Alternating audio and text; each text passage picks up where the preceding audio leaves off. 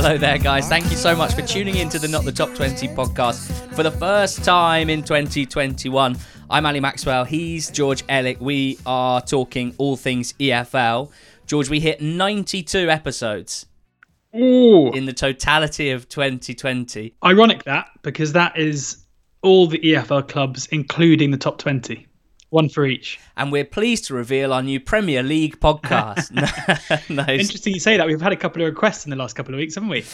Well, I think there are a few Leeds fans who are struggling to fill the void, not finding any of the big Premier League podcasts covering Leeds United as well as they would like. But no, we are very much fully focused on the EFL and looking forward to getting into what was an EFL weekend that was struck by both a lot of COVID postponements and a fair few frozen pitches as well. So something very much new in the last year, and another thing that has always been present in English football. Some things never change. Just a word of warning, guys.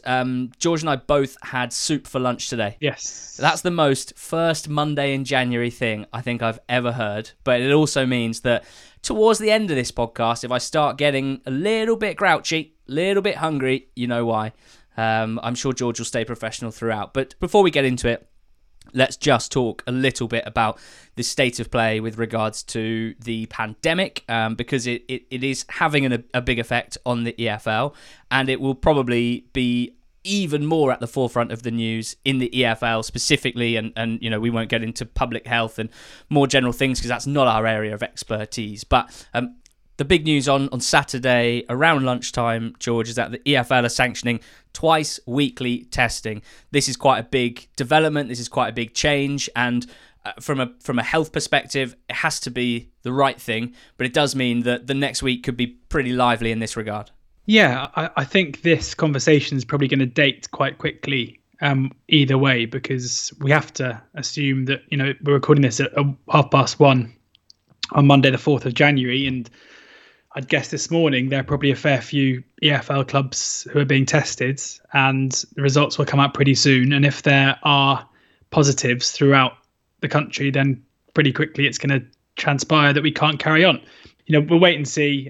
There's no doubt that, you know, no matter, we've seen a few managers come out recently and talk about the need for a postponement, maybe a prolonging of the season in League One and League Two. That's a bit easier than in the Championship, of course, because of the Euros in the summer. But I think it seems pretty obvious that the EFL are absolutely intent on trying to make sure that the games continue for as long as possible. But it's just, you know, the country itself is in a position now, which is, even though we understand more about what's going on in terms of the sheer rate of infection across the country and the amount of positive tests. Last time we were here, there was no football going on at all, and it doesn't look like it's going to get any better anytime soon. So fingers crossed this time next week we're not scrambling around for things to talk about with no games, but it should become clear pretty soon. We will have the pod next Monday regardless. It might be something of a mid-term review or maybe a redo of our 124s. What sort of thing would you guys be after for that sort of mid-season pod? Do let us know, because we've got a few different ideas, but it's always good to hear what you guys would like to hear at NTT20pod. Let's talk football now, because we did have plenty of games over the weekend. Only 9 in the Championship, but no draws, so we will touch on all of them. Starting with Swansea 2, Watford 1. This was probably the most eye-catching fixture ahead of the weekend in terms of league positions anyway. Super Swans on the day with this win from behind, the first time they'd won from behind all season. And, you know, we're always looking for new things to say about Swansea because they're so consistent in what they've done in the first half of the season. So I guess that was almost the headline, winning from behind, and very much deserving of that win. It was another eye-catching performance from Swans and from their number 9. Yeah, it's hard to win too often from behind when you keep 13 clean sheets. I think if I was a Swansea fan, I'd be happier to keep clean sheets than have to go 1-0 down to reply. But yeah, it was an impressive performance from Swansea, and you have to say they were unlucky to be 1-0 down. I think Freddie Woodman will feel like he could have done much better with Tom Cleverley's long-range effort. But once they were 1-0 down, I mean, this was kind of a classic game state game, and that was my issue with Xisco Munoz and his Watford side, was that they were just so reactive all game. They went ahead and tried to sit on their lead. There was something of a attempted comeback after they went 2-1 behind, but for a manager who's been brought in to bring a positive style of football, you'd have liked to see them try and influence the game a little bit more at 1-0 and certainly at 1-1, rather than kind of shuffling back into two banks. But for Swansea and for Jamal Lowe, it's really impressive. I think it's a massive benefit for them, having been so reliant on Andre Ayew for however long, really, in terms of goal output, to have a front two now where both players are offering that, with Jamal Lowe getting just 2 goals in his first 17, I think it was, and 6 in his last 6, and all kinds of goals as well. The first one, a lovely kind of past curling shot into the bottom right hand corner from distance, and then the second, a header, which is something we don't really see too much from him.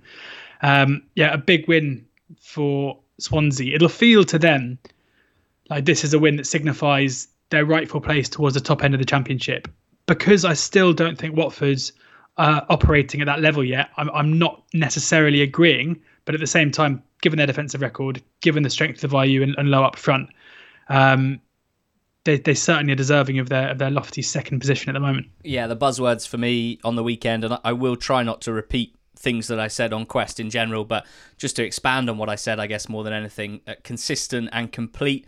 The 2 C's when it comes to Swansea, consistent in their performances, which you can't really say for a lot of teams in the Championship this season. Certainly Norwich and Bournemouth and Brentford will hold their hands up.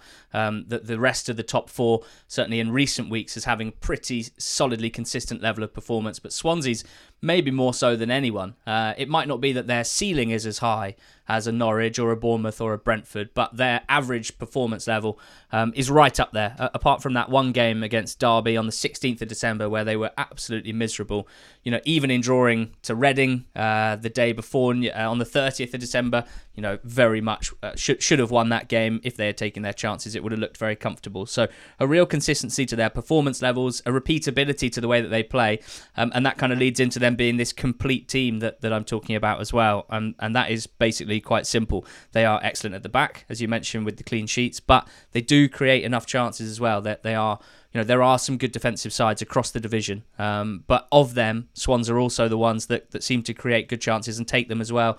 That midfield 3 is working really well.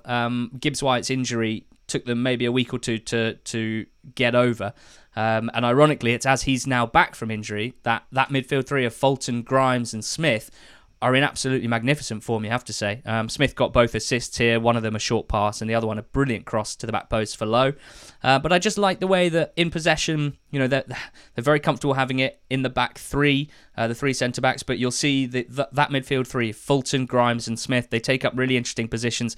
They spread out all across the pitch, and I think teams are just finding it really difficult to handle the varied threats of Swans, of course, because down the right side, especially with Roberts, they are so good as well. So a complete team. It's been really good to watch them over the last few weeks. Can't really be more positive about them. They've got Barnsley away and Blackburn away up next, and then Brentford at home. So the next 3 fixtures are really tricky. Tough. I mean, it was a poor performance from Watford. Not too many conclusions this early on in Xisco's reign, but I couldn't understand how they failed to get any joy down the sides of Swansea.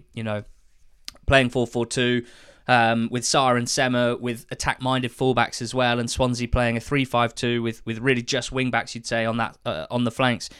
It's hard for me to see how they couldn't try and exploit that at all, and maybe it's credit to Swansea. But yeah, it feels like Watford's problems are, as we probably could have guessed, not exactly a quick fix, which leads me on to asking you, can we now say with Brentford, Bournemouth, Swansea and Norwich that we have a top 4, do you think?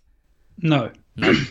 No, I don't think so, because there are still, in terms of just a point gap, you've only got 1 point down to Reading, and then, it's 4 down to Watford. But with Watford, you've still got a squad of players who, whilst it might feel at the moment like they're slightly overhyped,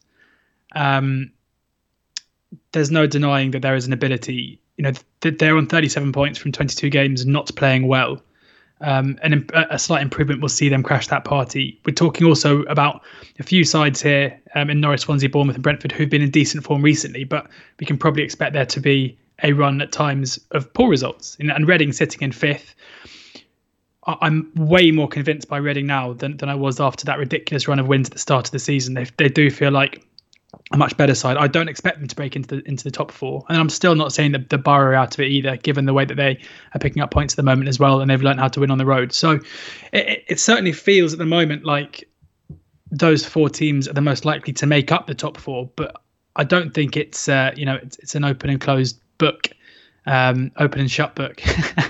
I think this is it's still fairly open, and often I think, especially in the Championship, when you make sweeping statements about teams and their destinies, that's often when you are made to look like a fool, because as we know, any team can be anyone, as much of a cliche as it is. Very well dodged. I tried to trap you in there, but no, guys.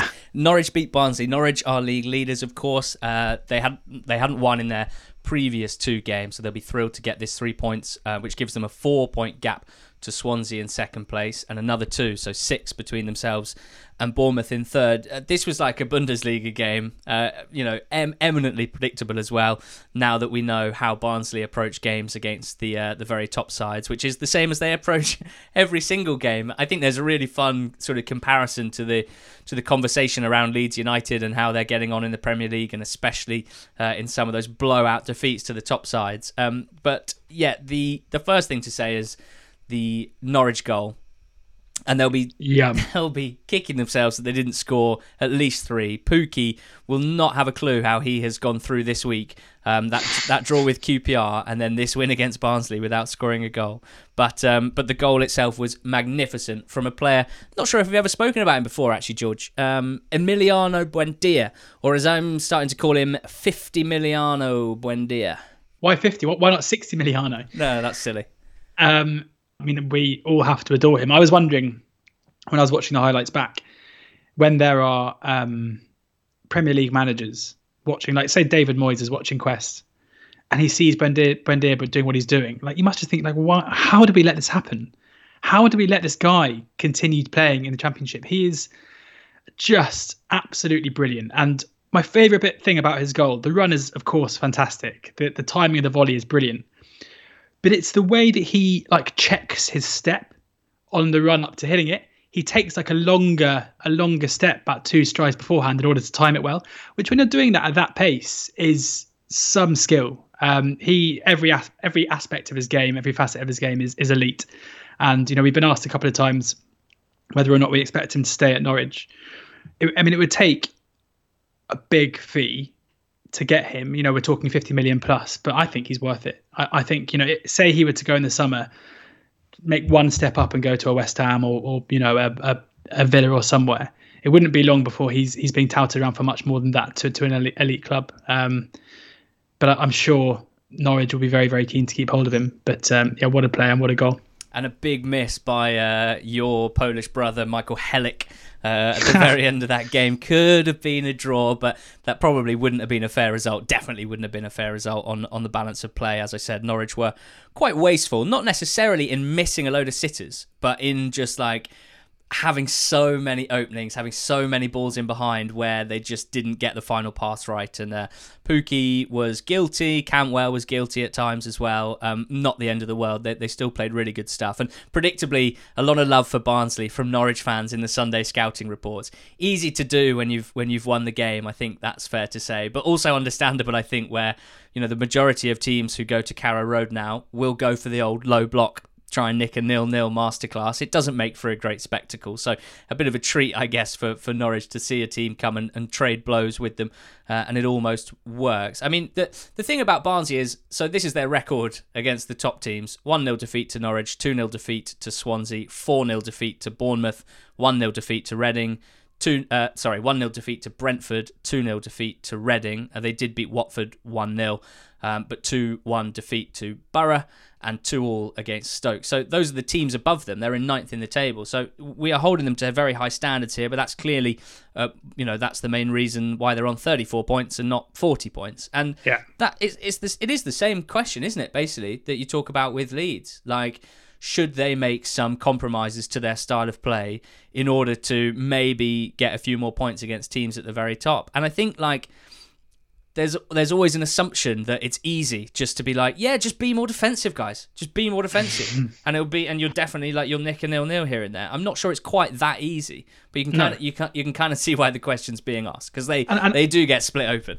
But they also, the reason why they're so good at it against worse sides, and it's the same, not to talk about Premier League stuff too much, but it's the same with Leeds. Like the reason why Leeds are able to tear teams apart who are weaker than them, and the reason why Barnsley can do the same is because they play that way in every game. They are so well drilled. They know what they're doing.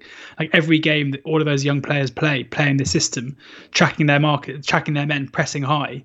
It means that even if they are being picked off by sides who are capable of the counter attack, who have better players unlocking high presses from deeper positions, it means they're going to be better at it in other games. So it's not as easy as just to switch up what you're doing game by game. Swansea have done it recently, and that has really impressed me, the way that they managed to do that. But I wonder if that's going to be more of a long-term shift rather than a game-by-game basis. But I love watching Barnsley play, and I think they're on 34 points from 23 games, having had their talismanic manager leave early on in the season. It's a hell of an effort. Yeah, I mean, I guess at the core of this discussion I think it's something of a football truth that if you're an underdog, the best way to raise the probability of getting a result is to try and keep the game on very low margins, is to basically try and make the goal expectancy for the game as small as possible so that there's more chance for a lucky break, for to nick a goal, and therefore it's harder for the opposition to get enough to win. But yeah, I'm fully with you. I wouldn't want to see them make any compromises, and it's the system itself that's basically raised their profile. But yeah, I mean, a hell of an entertaining side, Barnsley. I said on Quest, if you're a neutral and you want to watch a championship game at this stage, I'm pretty much ready to say just watch Barnsley every week. I mean, they haven't drawn a game in what is that? Probably 18, 19 fixtures. They're either winning or losing, so it's good fun. Sheffield Wednesday beat Derby 1-0 on Friday night, George. It's not one to dwell on. This was an ugly game. I've been enjoying watching a lot of games in the bath, in the bath, as you know, over the Christmas period. But this was a game too far for the players, and potentially a soak too far for me, because no one got any enjoyment out of it whatsoever. But Sheffield Wednesday did get 3 points. They got great enjoyment out of it. Back-to-back wins. I mean, this was a smash and grabs go. This is pretty high up there. I was really impressed with Derby in the first half. I mean, it was a grim game, but Sheffield Wednesday are pretty adept at making games fairly grim. And Derby missed a fair share of chances, but it kind of never really felt like that kind of game where you were like, oh, Derby are going to regret this, because Sheffield Wednesday offered so little going forward. I mean, Kadeem Harris's pace at times did, but realistically they were pretty toothless. Kazim Richards missed a fairly easy chance. They were just wasteful going forwards. And the goal itself is just like, I think if you're going to have a 1-0 smash and grab, that is the goal that's got to happen. It's just a set piece, which Derby failed to clear so many times. And somehow Patterson's able to nod it past a keeper and two men on the line and two men flanking him. But this is what Sheffield Wednesday need now. I mean, this season is turning into a nightmare for them. They've been through two managers. There have been issues in terms of playing the staff. The relationship between the owner and the fans is at breaking point. They had a 12-point deduction reduced to 6. This season now is just all about just survival by any means, by any which way, and getting 2 wins on the bounce, even if they're undeserved, even if there's no real discernible progress in terms of a style of play. Like I saw a couple of tweets being like, do we give Neil Johnson the job? He's clearly getting the best out of the players. Nonsense. Like these are not good performances. They are good results. So well, that's going to be be interesting to see who comes in. Look, of course, that's all that matters now. Of course it is. We spoke at length about what we think Sheffield Wednesday, or how rather they should approach managerial appointments on a podcast about a month ago when Tony Pulis was hired. So we won't go too in depth there. Paul Cook is the current favourite. I mean, I can only speak for myself when I say that for me pretty much ticks every box, like for both parties as well. And boy, would I love to see a Sheffield Wednesday side playing some good football, and I think Paul Cook can achieve that. He's not a strong favourite, so at the moment it's not like that's nailed on or anything. Lots of names have been bandied about, a lot of names from abroad as well, but Cook is the current favourite. So maybe this time next week, Chanziri will have made an appointment, and touch wood, this one works well. Wickham lost 3-1 at home to Middlesbrough. George, talk to me about your emotions and your thoughts when you saw the day before the game Neil Warnock give a big interview bigging up Marcus Brown formerly a favourite at Oxford United on loan. And then when Marcus Brown got his first start of the season and headed in an equaliser in the first half. Great to see him playing football again. Yeah, it is. I mean, I'd like to hear Carl Robinson's thoughts on on the interview that Neil Warnock gave, where he said that what did he say? He couldn't have him. He wanted him out of the club in the summer. Yeah, he was trying to bomb him out. I'm pretty sure Carl Robinson would have something to say about that, because he made his intentions on signing Marcus Brown pretty clear. And I have a feeling it wasn't Marcus Brown who pulled the plug on that deal. So I think this was Neil Warnock doing what Neil Warnock does, giving an interview in which the desired effect is what happened. It's also Neil Warnock doing what Neil Warnock has been doing with Middlesbrough, and exactly making the most of the players at his disposal rather than demanding a ton of new ones. Yeah, I mean, what he's doing in terms of the way he's coaching the squad is just incredible. I still have. I hope nobody ever clips up what I said about them in the pre-season betting show. Well, if you stop mentioning it, mate, maybe people will forget. Yeah, but that's the important thing, is that it just shows just what he's been doing. You look at the players who are coming. I mean, the improvement of players such as Dijksteel, such as George Saville this season, such as Marvin Johnson. Like Marcus Brown comes in and scores a goal. Chuba Akpom playing at a level he's never played at in his career in terms of performance levels. And I haven't even mentioned Tavernier either. Like it is incredible what he's done there. We talk a lot about going back to Leeds and Bielsa, like the impact of this amazing manager coming in and improving the standard of a side without doing much in the transfer market. I mean, Neil Warnock's doing something pretty similar here. He's taken a group of players who over 18 months have been underperforming, threatened by relegation. Tony Pulis had them capable enough. Jonathan Woodgate struggled, and the recruitment was poor, and he's turned them into a side who I've just mentioned could break into the top four. It is an incredible job he's doing. Absolutely incredible.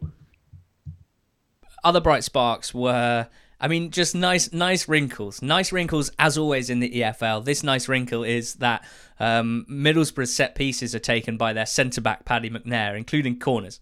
It's very rare that you get a centre-back swinging in the corners. That's what we like to see. I'm thinking of Mulgrew. I can't think of a ton of others, though, since we've been covering the EFL. Please tweet us which centre-backs take corners. That's the question. Paddy McNair takes excellent corners. One of them headed in by Brown, as mentioned.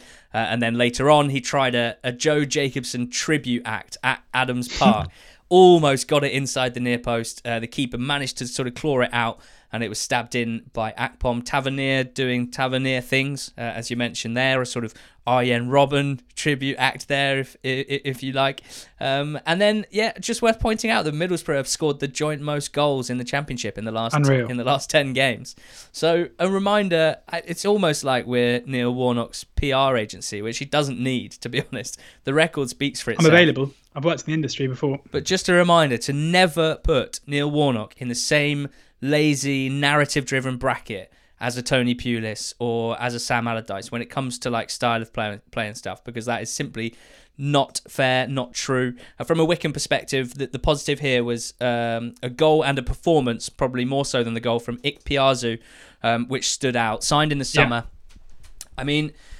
I wanted to talk a little bit about Ikpeazu because I liked him a lot when he was playing for Cambridge. 2016 to 2018, the 17-18 season, he had a big workload, played 3,300 minutes for Cambridge, and he scored 12 goals. He was by no means prolific in League Two, and it wasn't one of those where it was like he's about to become prolific either. But he was interesting because he had a mixture of skills. He's got natural size, and he's also a really good dribbler and stood out loads in dribbling stats, which is kind of unusual for someone of his size. He then got poached by Hearts, which is a bit of a blow to anyone who wanted to see him develop in the EFL. He had 2 seasons there. Started 15 games both times, 3 goals first season, 2 goals in the second season. So again, not catching the eye when it comes to goal scoring. And then the next move is obviously to Wycombe in the Championship. So, at 2 leagues up from where we last saw him in the EFL. But he had a great game here, and I think he's exactly what Wycombe need right now. Bayo as we've said, has been very important to them in many ways, but has really struggled finishing chances. Kashket, who I think is quite a good finisher, like deep down, has also been missing quite a lot of chances, and obviously has no physical presence whatsoever, albeit can stretch play very well because he's quite quick. I think Ikpeazu's kind of a nice mixture here, where he's got a physical presence, so when Bayo's off the field, they've still got that, and not just Wheeler, who's obviously very good in the air, but mainly starts out wide. And, he showed some good hold-up play, some good link play, and he took his goal really well. So, positives for Wickham. If Ikpeazu can keep performing like that, if he can stay fit, that's going to be a big one for them moving forward. And now let's move forward ourselves. Let's play a little bit of a lucky dip here, George. We've got a fair few games, all of them pretty tight. And I want you to tell me which you'd like to talk about. Coventry 2, Millwall 1. Huddersfield 1, Reading 2. Stoke 0, Bournemouth 1, Preston 0, Forest 1, or Birmingham 0, Blackburn 2? I'll do a bit on Millwall against Cov, I think. Nice. Millwall have won once at home all season. They haven't won at home in their last 8. Is it as simple as to say that the reason Millwall's home record has been so good over the past few years, or over the past however many decades, is because of the nature of the stadium and the fan base and the impact they make? Or is this just a pretty poor Millwall side who are being exposed for being quite a poor side? After the game, Mark Robins said about Millwall, he said, Gary's side's always tough to beat. They're always a difficult opposition. If that's true, then Coventry made it look like just a nice thing he was saying after the game, because they dominated this game totally from start to finish. They went ahead after 25 minutes, and then the pressure continued to be pretty relentless. The only attack really of note that Millwall had led to a penalty, which they put away later on in the second half. But they barely even troubled the Coventry side, whose improvement, it must be said, in recent weeks has been incredible. More than recent weeks, in the last six weeks, 2 months. Defensively now they're such a solid unit. Gustavo Harmer's really starting to pull the strings as well, even if I don't know how much credit we can give. Well, it was still a decent finish. It was such a swipe, Harmer's goal. He put a free kick into the wall. It came back to him and he just swiped it, deflected into the bottom right hand corner. Jake Cooper was pretty lucky not to get a hat trick of own goals on the game. But it was, if I was a Millwall fan, I'd be really concerned now. There was definitely a feeling last season that Neil Harris was holding them back amongst the fan base. Rowett came in and initially proved that to be true, but they're now sliding very quickly down the table. They're 17th. They're just 6 points off the drop, and with teams below them picking up points fairly regularly at the moment, to be honest. They need to turn it around. Just 5 wins so far this season. That was definitely like the worst of the performances that I've seen anyway. It may be that there have been worse on this run. It's one of those sort of classic runs of poor form that started at the end of October with a 3-0 defeat against Huddersfield. And then they drew 5 games in a row, mostly against decent opposition, Norwich, Cardiff, Reading in there as well. And when you draw 5 games in a row, the classic question is always like, are these draws mostly going to turn into wins, or are they mostly going to turn into draws? And in the 7 games since then, they've lost 4 of them, drawn 2 and won just the 1 against Bristol City. Most of the games is... Until that first half against Coventry, I would have sat here and said most of the games are still pretty tight, fairly on the margins. They just don't look that exciting going forward, but they're tight games and they're very rarely getting thrashed. But as you said, Cov ran all over them in the first half, and that was very, very concerning. I happen to think that 6 points above the relegation zone, having played a game or two less than most, that was actually good news when I saw that earlier. I expected them to be closer to it. So that speaks to the points they picked up early on in the season. But as you say, it doesn't take long for that to close down a bit. The only other thing from this game is I just love how lively Mark Robins is tactically. Like, he really does switch it up so often. And it's very rarely to the detriment of his team. Like, tactical changes can be...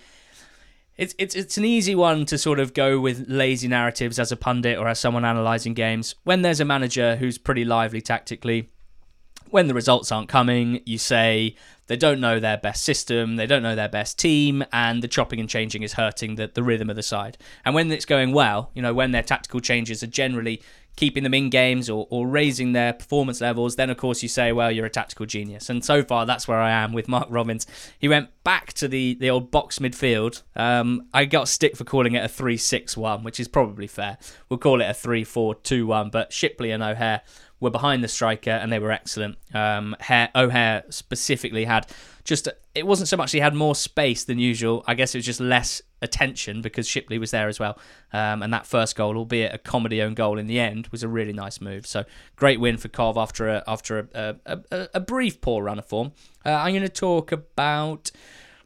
What am I going to talk about? Huddersfield Reading, I think. My main thought here was that Huddersfield love shooting themselves in the foot.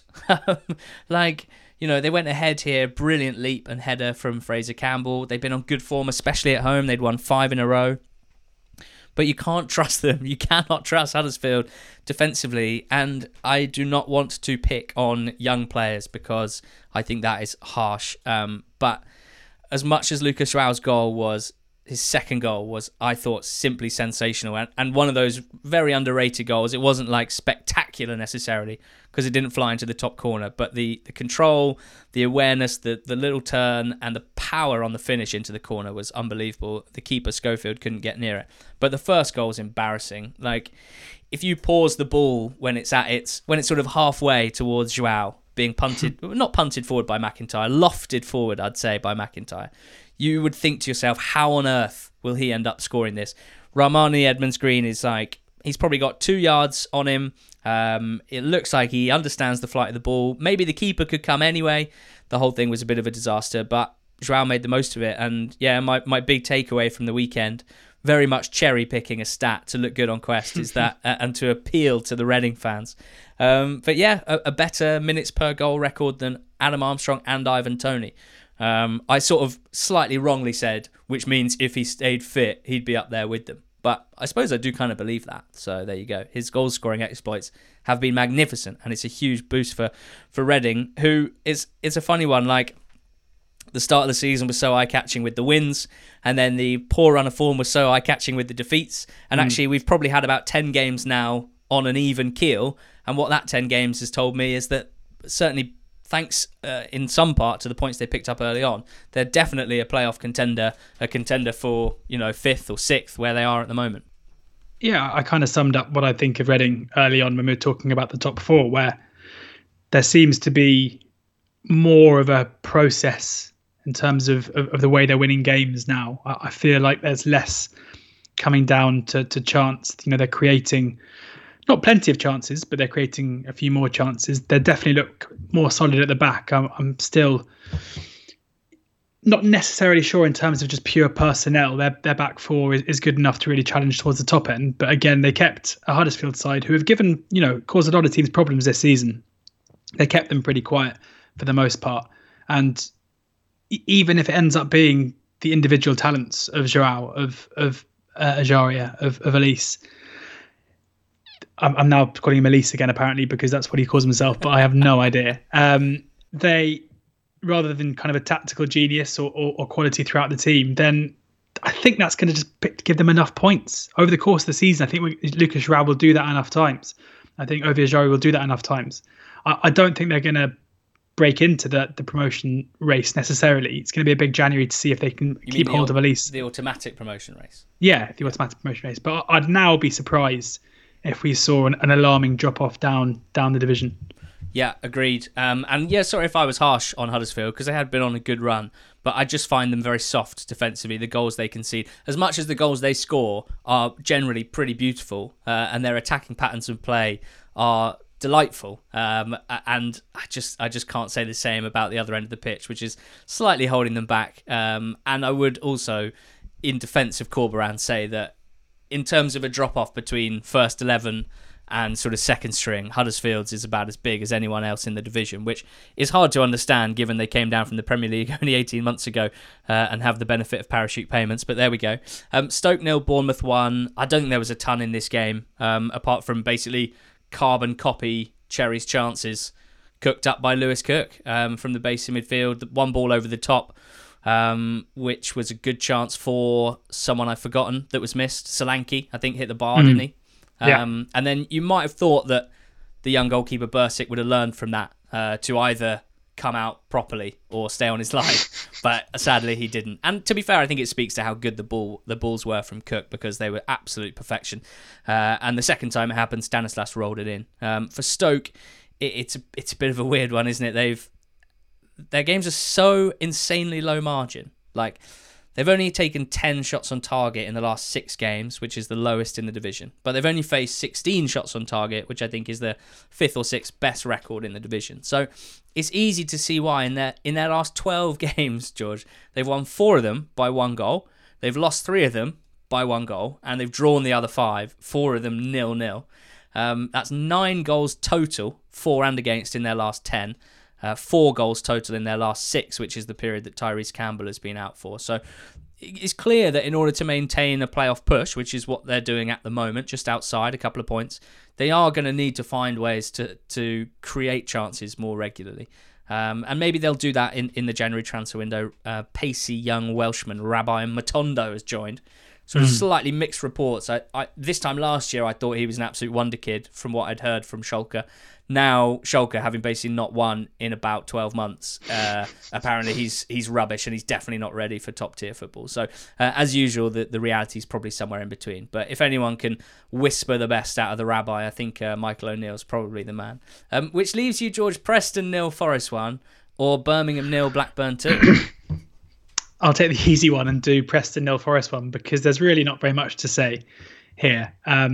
Forest won the game, but did very, very little again in terms of what they created, in terms of what they did, in terms of the style of play. The penalty itself looks pretty soft to me, and then quite clearly Lewis Graben kicks the ball with both feet as he slips over, and so it shouldn't have counted anyway.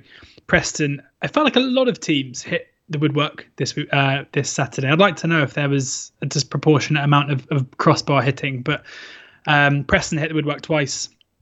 They'll probably feel like they should have won the game on the balance of play. I don't think anyone would necessarily disagree with that. This is 3 points in the same manner as Sheffield Wednesday. This is 3 points for Nottingham Forest, which is just as important as any 3 points will be once Chris Hughton, if he ever does, gets them playing better football or just being a more functional football team. But it wasn't an improvement in terms of what we've seen on the pitch. They were still poor. Yeah, my only note for this just said, don't draw major conclusions on either side for this one. Birmingham 0, Blackburn 2. This game, again, kind of hinged, or at least the first half hinged on a refereeing decision, and then the immediate aftermath, that is a penalty appeal. I think it was on Sanchez. It looked to me, after about 10 replays, I probably landed on the side of, I think Bell doesn't realise Sanchez is nipping in and is going to kick the ball. Sanchez nips in and Bell kind of catches him. So I thought it probably should have been a penalty, compounded by the fact that with Birmingham sort of slightly irate and slightly open, certainly more open than you'd expect, not ideal against this Blackburn side, particularly Harvey Elliott's delectable through ball with the outside of his left foot for Adam Armstrong was slightly glossed over because of the penalty appeal and Armstrong's composed finish as well there. It's only 1 point in Birmingham's last 6 games, 14 goals conceded as well. So the old Karanka anchor, sort of strong defence, has slightly left the building recently. Now, I would still lean towards that probably coming back at some point, but certainly we're half a season through now, and there's absolutely no suggestion in my eyes that they are about to become a very good attacking side. So I can see why the fan base this weekend specifically felt like a real blow, and they're really feeling pretty down about their prospects. A lot of people giving it the old, like, we're definitely getting relegated, which, when you're 4 points above the relegation places, I would say is probably a bit premature. But as we said last week, with Forest and Derby, you'd say probably going to get a little bit better over the course of the season. Sheffield Wednesday, maybe, depending on an appointment. It is slightly concerning times for those teams who are only just above it. And for Tony Mowbray, I loved how he just wasn't getting carried away by this at all. Given the stick he's got recently on Blackburn's poor form, I mean, I would have probably expected him to come out fighting and give it a bit back almost. But he was like, we didn't even play well here. He kind of knows, I think, that they've had better performances where they've lost, Blackburn, than this performance, which ended up with a 2-0 win. But so beautiful to see Bradley Dack scoring. Literally, like, if you'd asked me what I thought was an archetypal Bradley Dack goal last week, I'd have said swept home from the edge of the box, like powerful and right in the corner. First time finish probably as well, like a little loose ball or something. And it's exactly what it was. Brilliant to see him coming back and scoring. Swift started for Reading as well. So we've got a few players back this weekend properly that we've really missed, which is great. Also worth pointing out Blackburn's injury issues, like many teams, which meant they had Bradley Johnson at centre-back and Barry Douglas at right-back, who had a very impressive game, in fairness, as an inverted right-back. George, we're sponsored by The Athletic.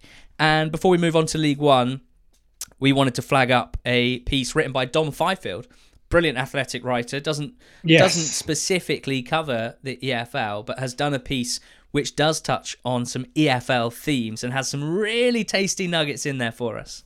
Yeah, it does. It is a piece flagging up, 10 players who could be available for Premier League clubs on the cheap, and it features 3 EFL players: Michael Olise, Max Watters, I should say, and Joel Randall as well.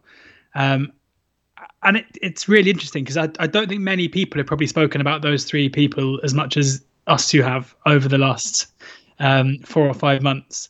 But there's definitely a lot in here that we didn't already know. And my favourite is with Watters. And I think we've even requested on Sky, like, if anyone can tell us more about this situation where this guy who'd been released from Doncaster didn't have a club in October, how he ended up at Crawley, if there were other offers. And Dom has managed to shed some light on that. Well, I'm just going to read out the first paragraph of this, because we don't want to give away too much, but we'll read out this, and then you can go and read it for yourselves, or you can sign up and read it if you haven't already. Retreat briefly to September, and Watters, a free agent following his release from League One's Doncaster Rovers, was failing to convince Bromley and Dagenham and Redbridge that he should be offered a new contract in the 5th-tier National League. A third trial took the striker back to Maidstone United, one rung lower on the ladder, where he had spent time on loan at the end of last season. The club's manager, Hakan Hayrettin, was keen to secure a deal for a player of considerable potential and suggested the 21-year-old had a run out in a pre-season friendly against Crawley Town. His excellence that day cost the Kent club his signature and could yet see Crawley glean a 7-figure fee for his services after just a few months. That is unbelievable. Yemsy. Absolutely unbelievable. Yemsy just picking out an opposition player during a pre-season friendly and saying, I fancy a little bit of that. Unbelievable. I do think he will move on, Watters. I think we're going to be looking at around £1 million for a player that signed for free 12 weeks ago. I mean, given in any season, that would be an incredible piece of transfer business from a League Two club. In this season, particularly with the issues with revenue for clubs at that level, it is absolutely unbelievable. It's incredible. Some nice nuggets about Joel Randall as well. For example, I didn't know that he's the son of 1990s Burnley and York City winger Adrian Randall. I wonder how he ended up in the Southwest. But yeah, some nice quotes from Matt Taylor there, and obviously a nod to the Exeter Academy. The usual sort of stuff on Michael Olise and a potential release clause, which is kind of being disputed a little bit at the moment, but seems to be either £8 million or a little bit more than that, which, as you can imagine, is alerting some Premier League teams. And then just one that's like, I feel like we're sort of touting EFL players to the Premier League, where we don't really want them to go because we want to keep covering them. I did note that Damari Gray certainly is sort of on the list, on the transfer list for Leicester. And I think from what Dom suggests, he will probably go to another Premier League team, maybe a Crystal Palace or someone like that. But if there's any chance, I would love to see him in the Championship, if anyone can stretch to that, because this is entirely with my England under-21s hat on. As some of you guys know, I've been to the last 2 under-21 Euros, firstly with George, but then the second time with a couple of other pals, as he sadly couldn't make it. And so I do follow the under-21s, I guess, as a fan. And Damari Gray's been a part of both of those European Championship squads. And at that level, you often see players, because it's there's still an age restriction. They're still young players. You do often see players that just look head and shoulders above, either in terms of their development, sometimes in terms of their physique, and sometimes in terms of their technical skill. And Gray kind of ticked all of the boxes last time I saw him play for the under-21s. He just looked he looked a little bit quicker, he looked more skillful, he looked more powerful, and he had played a lot of football early on in his career. If there's any chance of an EFL club getting him, I really, really hope they do, because I would love to see him rip it up. I think he would. I'm sure it would take him a few games to acclimatise, hasn't played a lot of football, might be a bit rusty. But if anyone's listening and's got a spare couple of million quid plus exceptionally high wages, which as I say it sounds unlikely, let's get Demarai Gray into the Championship. theathletic.co.uk/NTT20. Search for Fifield and you can read this piece. It's a really good piece. Of course, there's so much good stuff on the Athletic site. And if you go to theathletic.co.uk/NTT20, you can sign up with a 50% discount. So you could have a year's subscription around £2.50 a month, less than the coffee I paid for on the weekend on one of my daily walks, which really disgusted me. Okay, League One now, George. I think probably if you want to hear us wax lyrical about league leaders Lincoln, you should go back to last week, because we had a good old go. A big ups to Michael Appleton and the squad that he has built. They beat Wimbledon on the weekend. This is kind of shrouded in controversy because Wimbledon had a couple of positive tests, told the EFL on top of a big injury crisis as well, requested a postponement, and the EFL said no. So it did go ahead, much to the chagrin of Wimbledon and of Glyn Hodges, and Lincoln did win 2-1, despite the fact that their own manager, Michael Appleton, was at home having tested positive for COVID. So this is kind of the start of the COVID farce, I guess, really. But on the pitch, George Grant was brilliant once again. He's gone from talented young player, sort of tricky number 10, who probably floats in and out of games, but's got great technical ability, to senior player for the top team in League One, pulling the strings, dropping deep, orchestrator extraordinaire and creator. And that's brilliant. Wimbledon's not been on a great run of form recently, have they? And they're only just above the relegation places now, albeit with a couple of games in hand. So it's been a tough couple of weeks for them, for sure. Hull 2, Charlton 0. George, Hull hadn't played for 2 weeks, and prior to that they'd lost 3 games in a row to drop off the top. So it was probably quite significant, actually, that they cracked back on with this sort of performance, and I guess even more important, the result against a good Charlton side. Yeah, and the manner of it as well. Obviously, Darren Prattley's sending off after an hour was quite a big moment in this game for an off-ball incident. We haven't seen it. Nobody's really seen it, so we can't really comment. But from start to finish, Hull were with a better side here. They were really impressive. I thought that George Honeyman's assist for Greg Doherty's second goal was a brilliant backheel. He's a very, very different player to the one we saw at Sunderland now. He seems to be just able to do every aspect of being that creative midfielder so well, and you've got to be impressed by him. And I think for Hull to put in the manner of performance that they did, given the poor run of form, was impressive. Malik Wilkes unlucky not to get on the score sheet as well, and it's a difficult one this for Charlton. That's now 3 games in a row without a win, having drawn with both Swindon and Plymouth, and they've only mustered 4 shots here.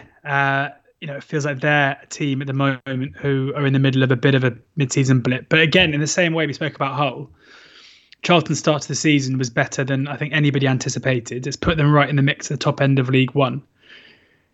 I think they're kind of, we can allow them this little mini blip. They've got 2 home games come up against Accrington and Rochdale, which they expect to take points from. They've actually got a fairly easy run of fixtures now anyway. So it's just a case of understanding. I mean, Hull have done this to a few decent sides so far this season. Just because Hull came into it on the back of a difficult run doesn't take away from their good start either. So a really good win for Hull. Trouble for Charlton, but I wouldn't be too concerned. Yeah, well, I'm a little concerned only because I predicted a very strong second half to the season for Charlton specifically, and we are not at the halfway point yet in League One terms, so it's too easy to say. But yeah, the recent performances as well as the results have been a little concerning in that regard. Not a huge amount of consistency either from game to game or even at times within games. Even one of their eye-catching wins of recent times was a big second half against Wimbledon, having played poorly in the first half. So just looking for a bit more consistency. You'd hope that will happen as the players gel. But I have said before, you can't just assume that players will gel. It doesn't always happen, and there are teams where that doesn't happen. So still a bit of a job for Lee Bowyer to improve the performance levels and make sure that Charlton stick around that top 6. I think that's where they should expect to finish, even after what was a very disrupted start to the season. And as for Hull, what a lovely second goal, as you said. I think the most notable part, or off-field thing for Hull at the moment is about Keane Lewis-Potter, who obviously we spoke a lot about at the start of the season.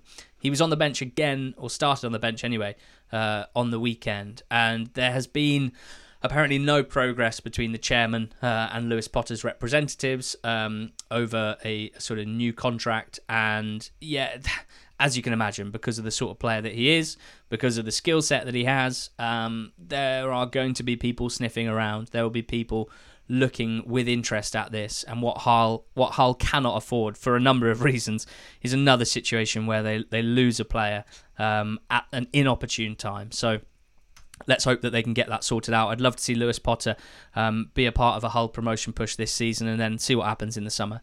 Burton 1, Oxford 5. George, how much are we going to overreact to Oxford beating the worst team in the league? Easy. I think it's not just this performance and result, it's just a trend upwards ever since losing to Swindon 2-1. I tweeted after the game, it's 7 games since then, 4 wins, 3 defeats, 15 scored, 4 against. It feels like Oxford have kind of turned up a bit late to the party, really. Whether it's too late, I don't necessarily think so, given they're 4 points off the playoffs. But I watched the game, and it was just incredibly impressive. I mean, Burton, of course, were very poor, and defensive calamity at the back helped. I mean, when you've got a back 3, including John Joe O'Toole, Kieran Wallace, and John Brayford, it doesn't really feel like this was planned very well. But Oxford could only beat what was put in front of them, and did so brilliantly. And I just can't believe, I just cannot believe the transformation of Sam Long as a footballer. I've never really seen anything like it, where you've got a right back who's pretty sound defensively. As a one-on-one defender, he was okay, but was lacking, it looked, kind of any of the technical and physical talent needed to be a League One player, let alone higher. In the last few weeks, he's transformed into a flying right wing back, like an assist machine with 3 assists in the game. 2 of them to the left back. Oh no, one of them to the left back, Josh Ruffles. It's remarkable, and this Oxford team are very quickly improving to a level where, with a couple of key additions, I think they could be playing at a level similar to what got them into the playoff final last season. And with the teams we've mentioned already dropping points above them, it might not be too long until they're in that mix. And Burton, their new manager is Jimmy Floyd Hasselbank, returning to the club, where, lest you forget, he took over from Gary Rowett, who moved from Burton to Birmingham City. With Burton, I think 5th in League 2 when he took over, and he left them with Burton top of League 1, so not only achieving promotion, but then going again, and left them right at the top of League 1. Of course, Nigel Clough sort of steered them home and got them up to the Championship. So if I were a Burton fan, I would be unbelievably chuffed with this. Do you know what I mean? The fact is that his stint at Queen's Park Rangers and then at Northampton means that there are lots of people who support those 2 clubs that think Jimmy Floyd Hasselbank is a very bad manager. There'll be people at Burton who will think the very opposite. And I suppose that's kind of the key here. He comes into a situation where, it's an easy one. Well, no, it's a simple equation for him to earn plaudits. Move Burton off the bottom of League One, maybe keep a clean sheet for the first time this season at some point. That would be nice as well. Try and achieve safety, in which case you would have genuinely done a 10 out of 10 job from now to the end of the season.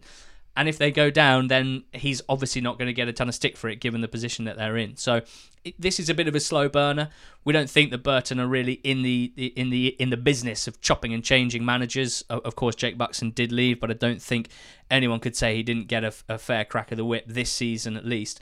So I think this is a bit of a slow burner, not one to judge too quickly or too strongly, either positive or negative. But I'm excited to see him back, certainly in the Burton dugout. Bristol Rovers beat Blackpool 2-1.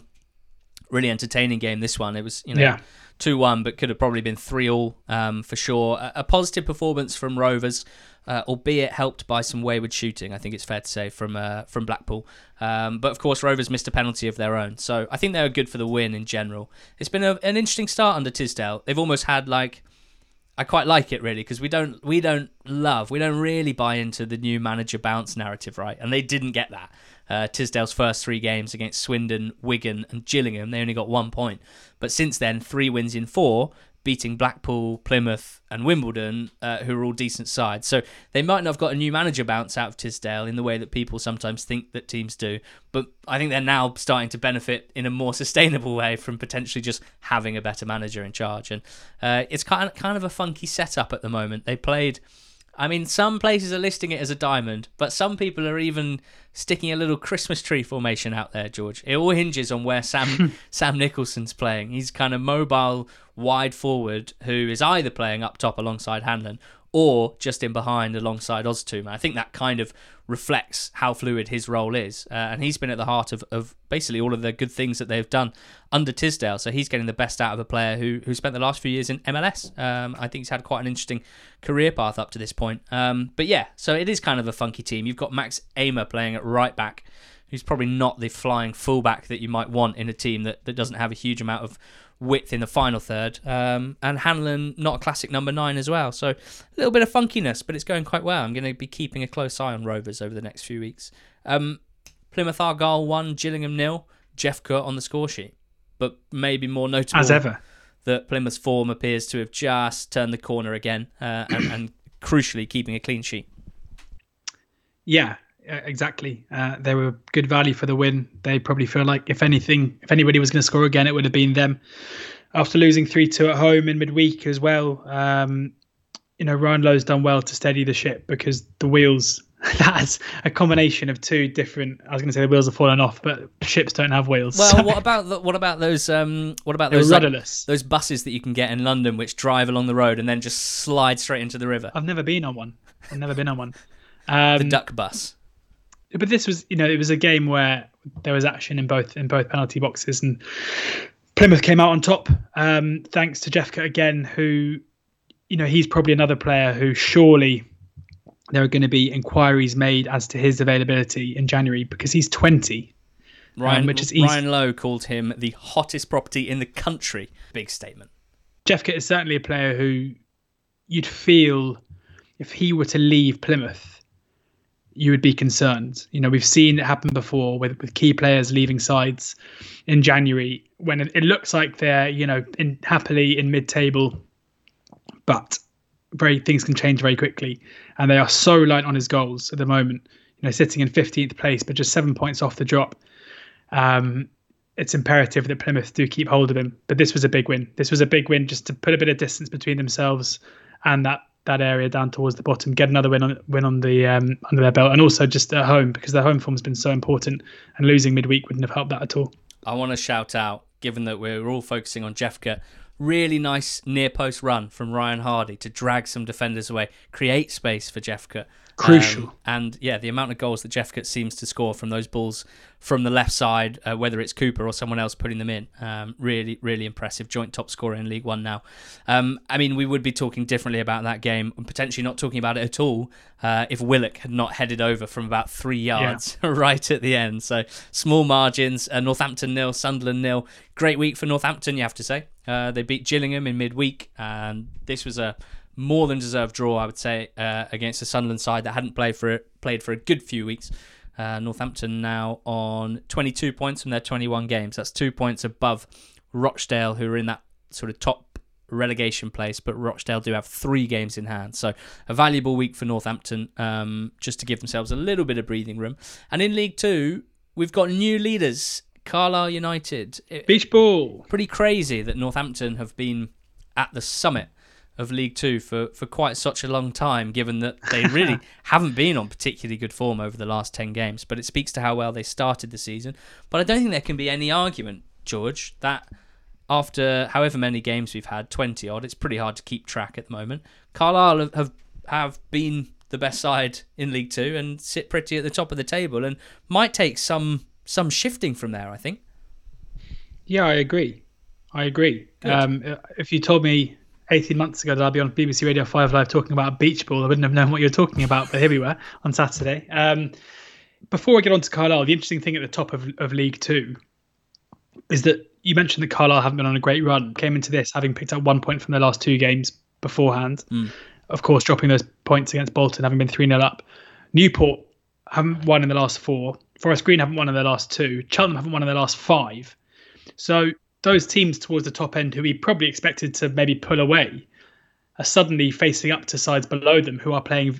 Morecambe have won 5 of their last 6. Crawley have won 3 of their last 4. So you've got all these sides in behind catching up very quickly, and that means it's ridiculously bunched. First to ninth separated by 6 points.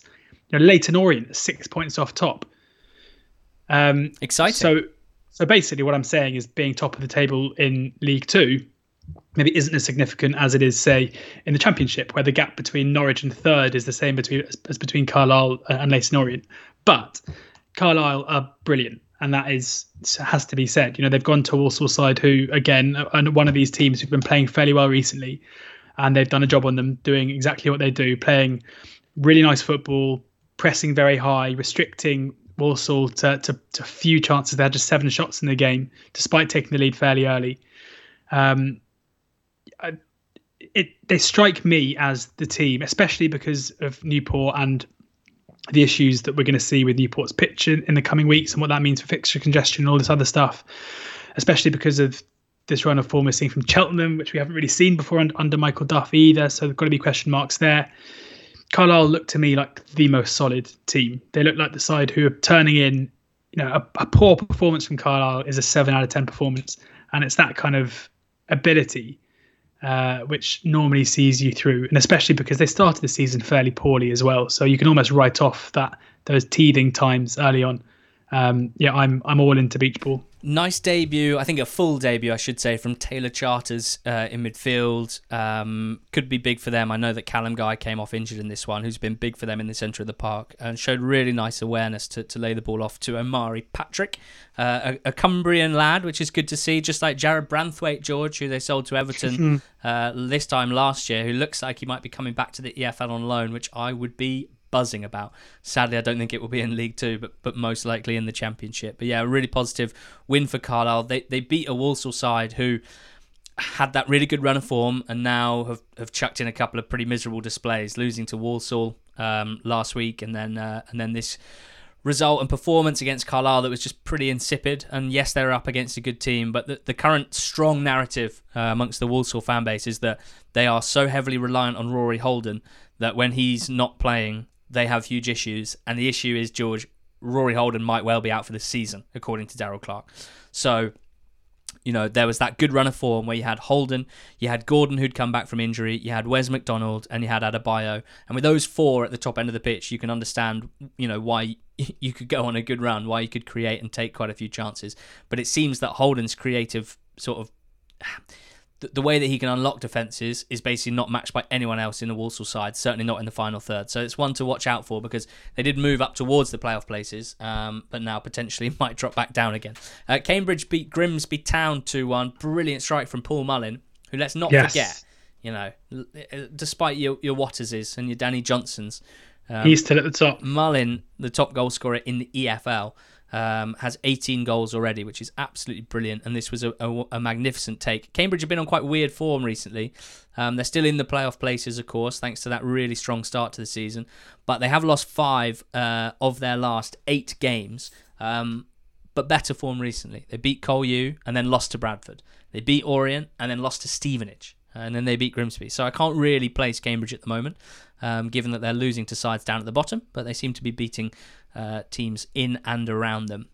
For Grimsby, well, movement on what we discussed last week, the fact that the fans were really trying to put pressure on the owner, John Fenty, to move on. It looks like he's done that. He's accepted a bid from a trio of potential new owners, and they'll be being vetted now by the EFL ahead of a takeover. This is linked to a redevelopment in Grimsby as a town, which they are at the heart of as well. One of the new owners, or the incoming owners, which could be magnificent for the town, which could be great for the football club as well. We have to hope that they, in buying the football club, are doing so for the right of the football club, and not just for their own ends, I guess. But to move on from John Fenty, whose era had certainly come to an end, has got to be positive.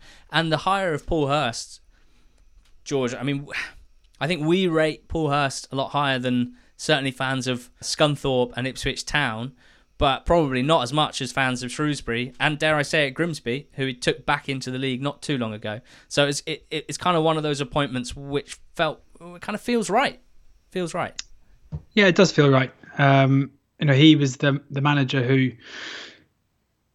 took over at Grimsby in their previous lowest ebb, or still lower than this because they were in non-league, and it was a long-term project. It wasn't a case where he came into Grimsby and immediately took them up into the EFL. It took a few seasons. They lost at Wembley the season before they went up to Bristol Rovers, and then beat Forest Green the next year, or it might be the other way around. I can't remember. I was at both games, so it's good to know my memory's holding up. But it's, and then he left the season after to moved on from Shrewsbury. And since he left, Grimsby have kind of struggled for an identity. I'd say that they've done pretty well to stay in League Two in the period of time that Paul Hurst hasn't been there. They haven't really challenged further up from anywhere beyond kind of mid-table area. And given what's happening with the takeover, hopefully happening with the takeover, his return to the club at a time where, I'm not necessarily sure Paul Hurst would have been an immediate choice for many teams in League Two now after what happened at Scunthorpe. I don't think it's a kind of a similar position maybe to Derek Adams or someone where he was going to have to take on a club that maybe was below where he thought his track record at Shrewsbury and at Grimsby would have taken him. But back at a club where he's done it well, where he's done well before, hopefully with new owners as well, it can be the start of something new and exciting for Grimsby, and they can continue their upward trajectory they were on when he left a few years ago. Well, it wasn't a great start from them, was it? No. It's fair to say that I don't think he's too impressed with the squad that he's been left, because there's actually quite a lot of numbers in the building and potentially not a ton of quality. An amazing quote, actually. I honestly thought that this had been made up because it's just kind of ridiculous, but it's great. It's quite poetic, to be honest. Basically talking about how little creativity there is in the team. Says, "You can put a dog on the pitch and it will run around," said Hurst. "But you won't do very well with 11 dogs." That's amazing. Tell that to the Terriers of Huddersfield. Let's move. Leyton Orient with a brilliant win against Salford. Salford's defence is so good. Their defensive record is so good. That just scoring against them is an achievement in itself. And when you have Danny Johnson, you have a pretty good chance of doing so. I'm going to get a little bit nerdy now because I love using the FB Ref website for football stats. Sadly, it's not as in-depth in League 2 and League 1 as it is for the Championship, and it's not as in-depth for the Championship as it is in the Premier League, but it is excellent. And using FB Ref, I can tell you that Danny Johnson scores 0.38 goals with every shot he takes, which is a stupid way of saying he basically scores better than 1 in every 3 shots he takes. And only Max Watters at 0.39, just a tick ahead, beats him in the whole EFL. But generally, players' conversion rates are nowhere near that. And I think he's taken 38 shots and scored 14 goals. And Paul Mullin has taken 76 shots for his 18 goals. So just in pure conversion terms, what Danny Johnson doing is amazing. And that, in the same way that I said Bradley Dack's goal was like the archetypal Bradley Dack goal, Danny Johnson seems to score the goal that he scored this weekend regularly, like a low left-footed angle drive in off the far post. League 2 goalkeepers finding that very difficult to deal with.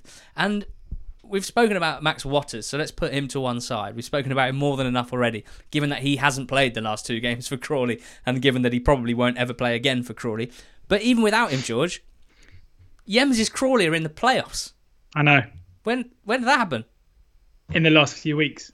They've picked up loads of wins. Absolutely unbelievable. They went to Bolton and won 1-0 in classic Crawley fashion. They scored a brilliant goal. I mean, there are so many teams across the EFL who maybe aren't the best teams in their leagues, but who score a very high quality of goal. And Crawley do. And as ever, Tom Nichols at the heart of it with a brilliant assist for Frankham. You have to say that Glenn Morris in goal, who's been brilliant for them for years, made, I think, 7 saves, one of which was particularly excellent. He's got to be one of the unsung heroes in the whole EFL, I think. I think he is. I put him in my League 2 team in the season on the Athletic, to much consternation from fans whose teams did much better than Crawley. And I was like, lads, he has to face like 3 times as many shots as any of your keepers, and he still makes more saves. Anyway, I don't really know what to say about Crawley except that they won 1 away game in the whole of last season. And I think they've won 3 in a row now. So bit of a pantomime villain, John Yems, for those early season interviews that went viral. But genuinely, in flipping a player to make £1 million profit in the space of 10 to 12 weeks, and in turning around the fortunes of your club, who were nowhere near the playoffs in the last few years, to be in with a shot at the playoffs now, it's a hell of an effort from Yemsy. Yeah, I mean, it is incredible. It's interesting for us because if John Yems, I think we've got to look at our own preconceptions here. Like, if John Yems was 38 years old and, you know, a media darling and was managing this Crawley side in exactly the way that he is at the moment, would we be giving him more credit? I think the answer is probably yes. And that isn't really right, because he is somebody who doesn't really, well, I mean, I said he doesn't really like the limelight. He does when it's negative reasons.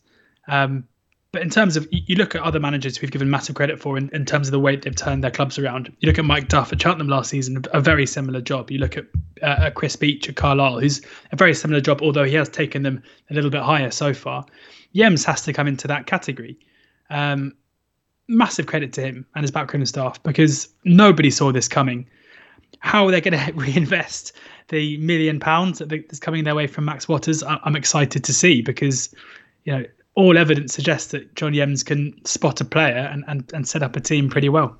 Absolutely. He's got some pretty good links from previous jobs. I know that he was heavily involved with Bournemouth, and he was a coach at Fulham, and he's one of those guys with a lot of contacts, I think it's fair to say. As you mentioned, so tight now in the top, well, basically the top half of League Two, so it's really hotting up well. Mansfield beat Port Vale 4-0. Jordan Barry hat-trick here. His finish for the third, especially lovely. One of them was a bit of a goal mouth scramble, and the other one was a penalty. I mean, I've always had a bit of a weird thing for Jordan Barry. I've spoken about it on the pod before, and I've definitely not been proven right. Don't get me wrong. In general, there are some. The way I always frame it is this, and maybe it's stupid to keep repeating myself when he's clearly just not that good. But when you watch Quest, let's say, every week, and when you've done that for 5 years, you know the rhythm of what the football looks like as you go from Championship to League One and League Two, and whichever division you're watching at any given time, every now and again, maybe once a week, maybe not even that, you see something and you think to yourself, "Whoa, okay, that's actually that's much better than I would expect at this level."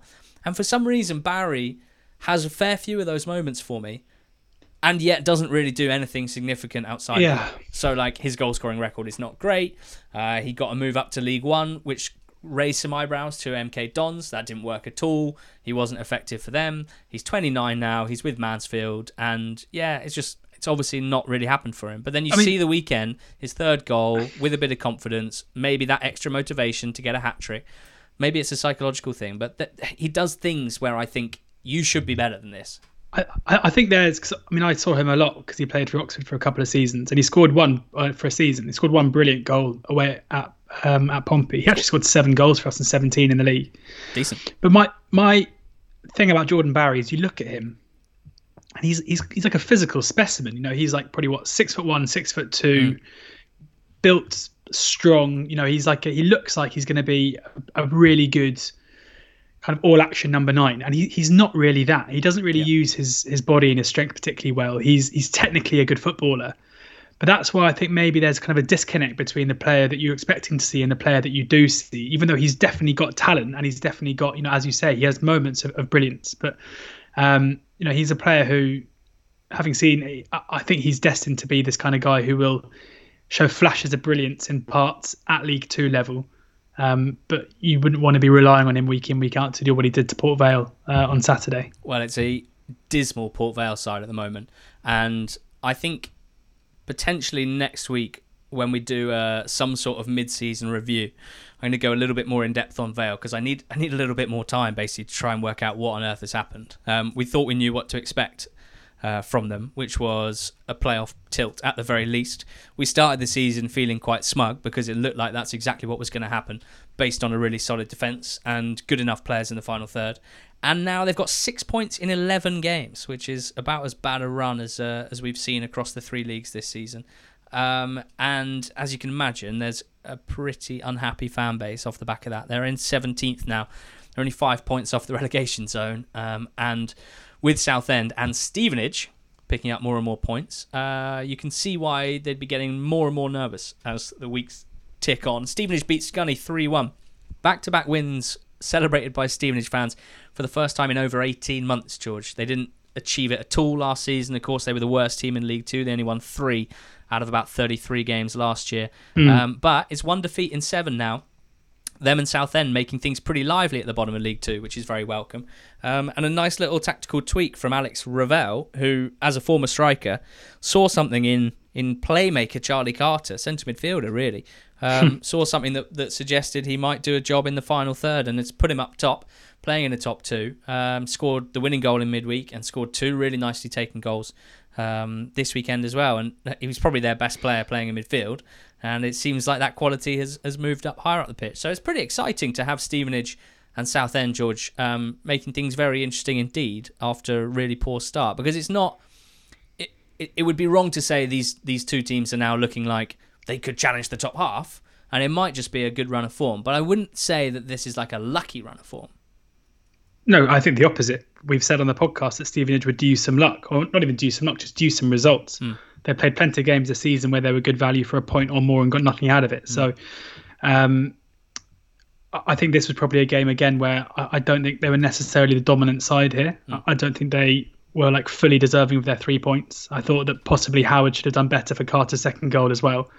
And they obviously nicked one on the break when Scunthorpe were pouring forward. But these were the kind of games they were losing recently, especially going 1-0 behind. Credit to Alex Revel and credit to the club for kind of retaining the faith in a rookie manager who'd been on the kind of receiving end of some bad beats. George, just before we sign off, a question that we tried to answer a couple of months ago on Sky was, what is Siriki Dembele's next step and what is his ceiling? Well, Tom Barkley, as we record, reporting that he has handed in a transfer request. Ooh. And that will set the pulses of various championship teams alight. Can you set your pulse alight? Best not to, I think, probably. Try your best not to, I'd say. Yeah, that's the key. Definitely try and avoid that. Thank you guys for listening to the first Not the Top 20 pod of the year. Hope you enjoyed it. Thanks for all your support. Thank you for your kind messages and your happy New Year's and your happy Christmases. We've had a brief break, and I can only speak for George when I say we are invigorated ahead of 2021. It may be that the next weeks are pretty tough, and as we said at the top of the show, this week will be a pretty lively one when it comes to COVID impacting the EFL.